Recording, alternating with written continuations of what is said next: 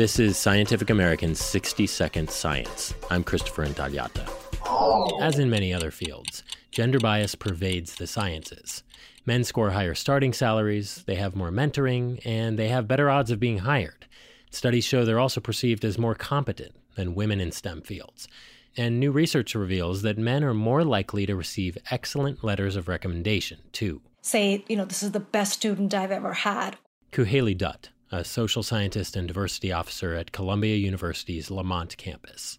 Compare those excellent letters, she says, to a merely good letter. The candidate was intelligent or productive or a solid scientist or whatever, something that was clearly solid praise. But nothing that singles out the candidate as exceptional or one of a kind.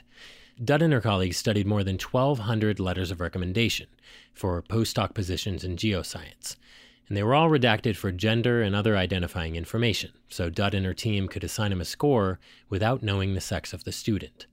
And they found that female applicants were only half as likely to snag superlative letters compared to their male counterparts. That includes letters of rec from all over the world and written by, yes, men and women. The findings are in the journal Nature Geoscience. Dutt says they were not able to evaluate the actual scientific qualifications of the applicants using the archival data, but she says the results still suggest women in geoscience are at a potential disadvantage from the very beginning of their careers, starting with those less than outstanding letters of rec. We're not trying to assign blame or criticize anyone or call anyone consciously sexist or something like that.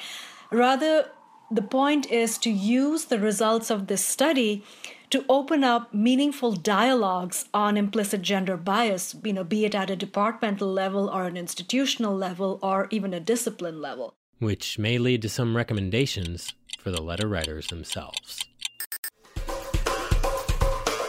Thanks for listening. For Scientific American's 60-Second Science, I'm Christopher Intagliata.